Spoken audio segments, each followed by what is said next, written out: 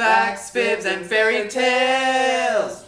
Not to sidebar it too much at this point, because there's way more sidebars later. This hot piece of ass, apparently. Get it? That it just exploded. I've never seen jizz like this. She was like, oh, you're not supposed to sleep over on the first date. I was like, yeah, that's fair enough. But did you ever see her again, or was that it? That was last night. It was like an audience participation sort of deal. And you know me, any attention I can get, I'm gonna fucking take. Yeah. That's my currency, his attention.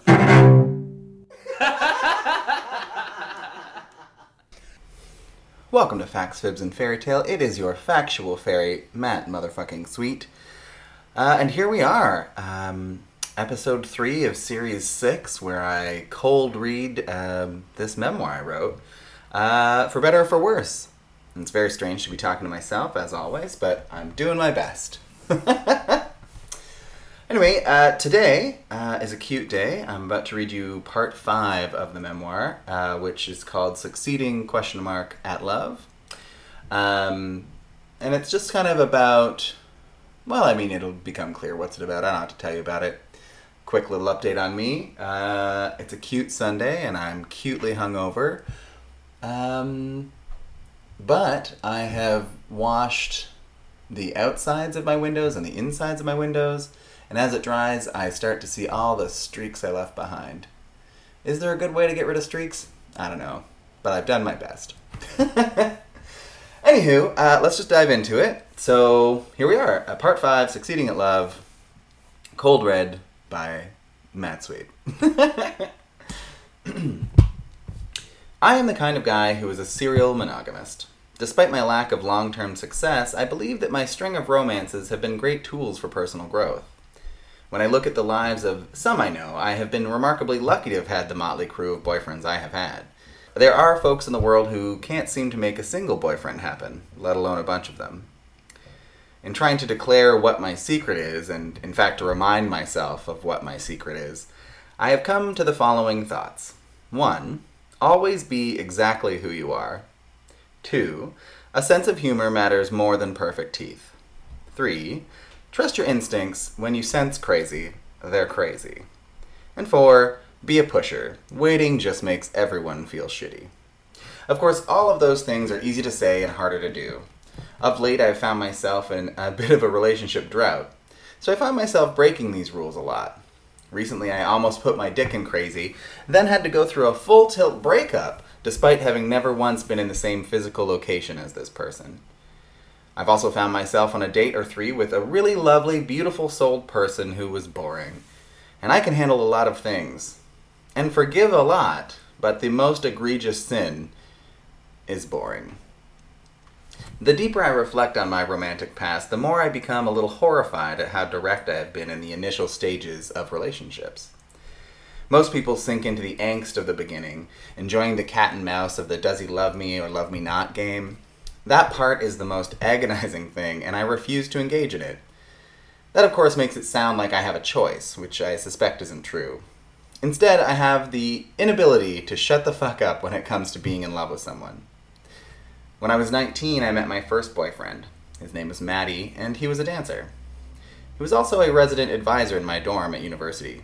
And don't worry, while it was definitely illicit and scandalous, it could have been worse. He could have been the RA on my floor.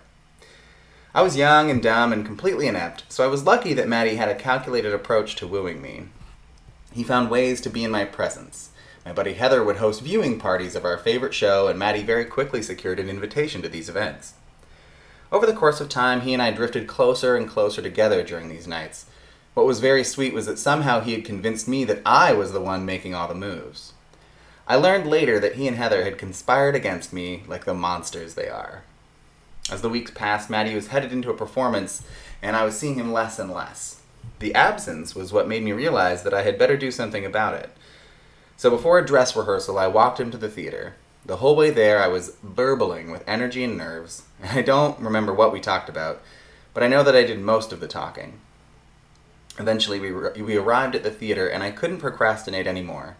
This was the moment. I just had to ask a real boy on a real date for the first time in my life.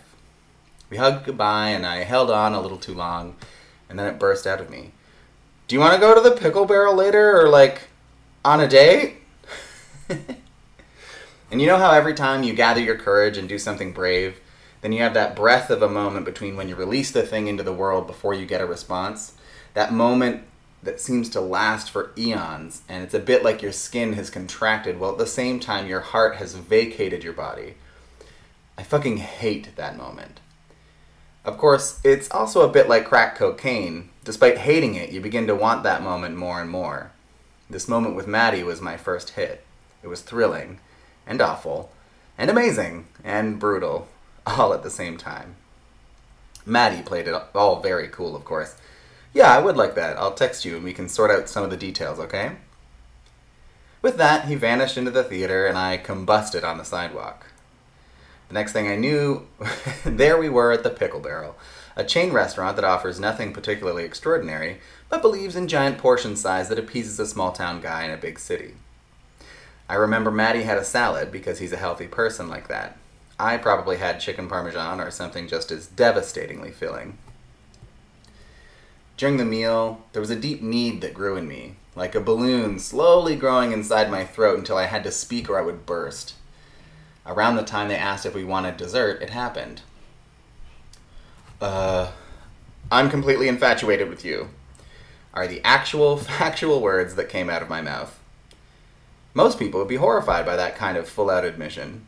I can assure you that in that moment I was exactly like most people. It's absolutely fucking terrifying to say something that vulnerable to another human person.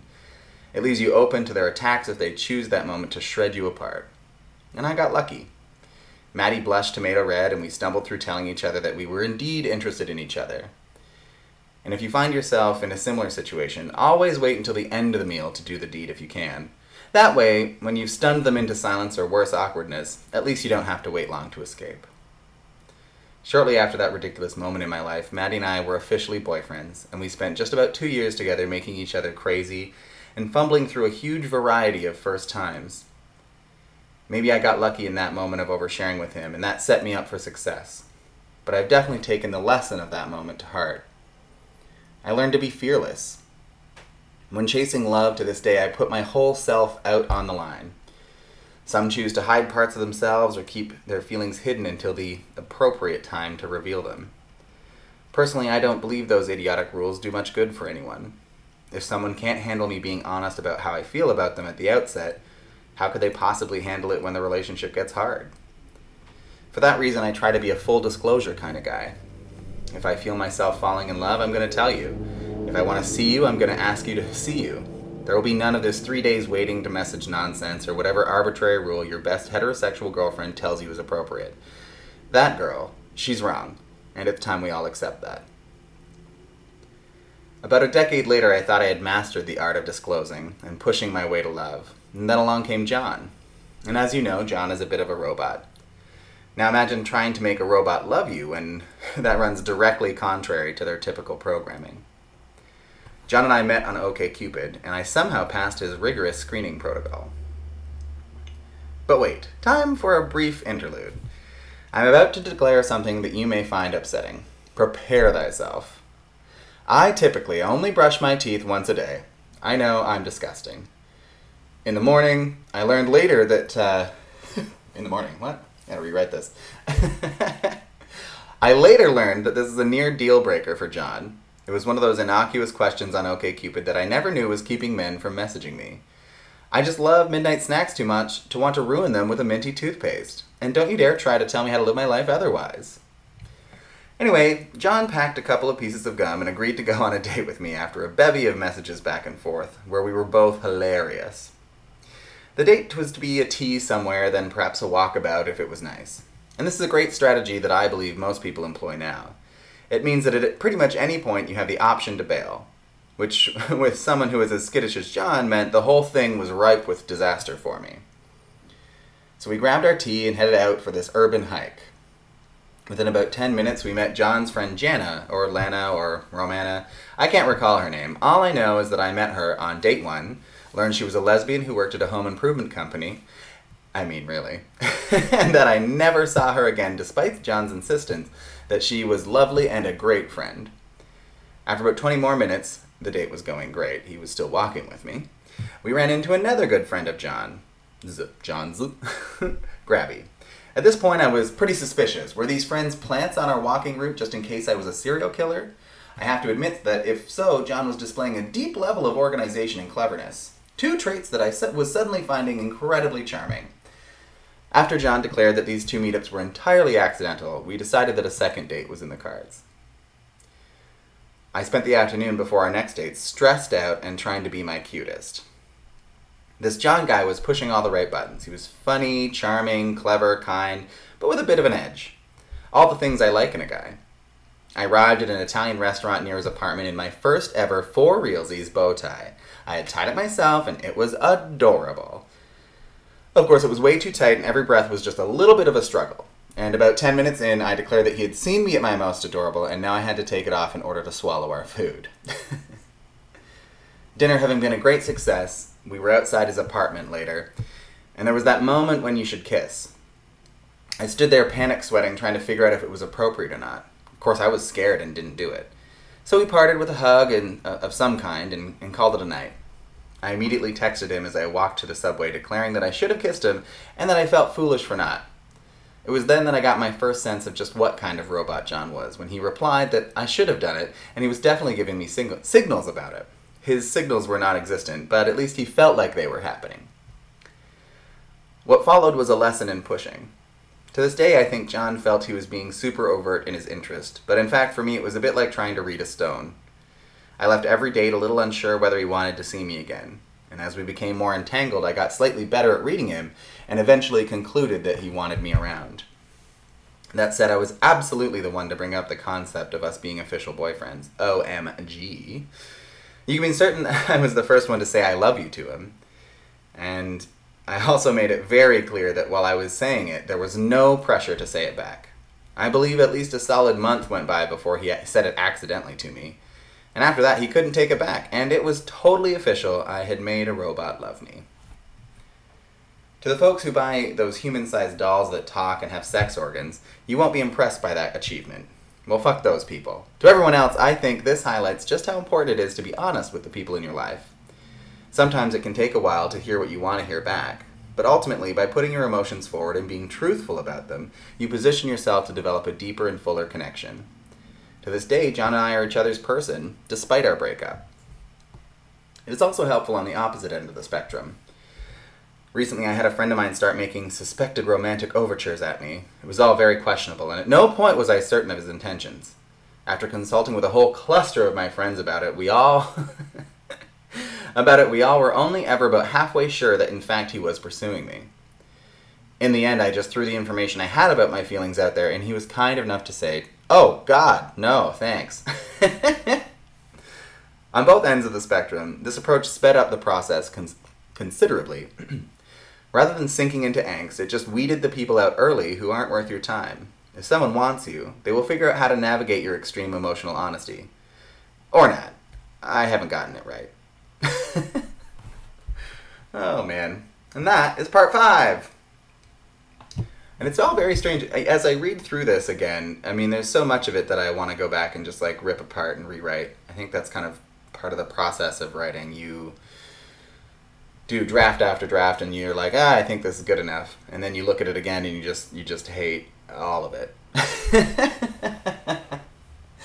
I just think it's so funny to realize just how clunky I can be sometimes. But I think there's nuggets in there, and I think it's important to, I don't know, keep trying to harness them. Anywho, a quick little reading this week. Yeah, this is the 3rd one. There's 3 more to come, and then we're going to jump into Series 7, and I hope you're excited about it. I've been interviewing folks from Nightlife, and it's been going really great, and it's been so much fun to meet up with these folks, and I'm really, really excited to share those episodes with you. Yeah, so with that, have a great rest of your week, or weekend, or, I don't know, lunar fortnight, whatever you're in. Have a great one. Many blessings. This is your Factual Fairy signing off. Thank you for tuning in, listeners. If you want to connect with me, if you want to be a guest on the podcast, you can reach out to me on Twitter at FactsFibsFairy, or on Facebook or Instagram at Facts, Fibs, and Fairy Tales, or you can reach out by email at factsfibsandfairytales@gmail.com. When you get home, I would like you to masturbate.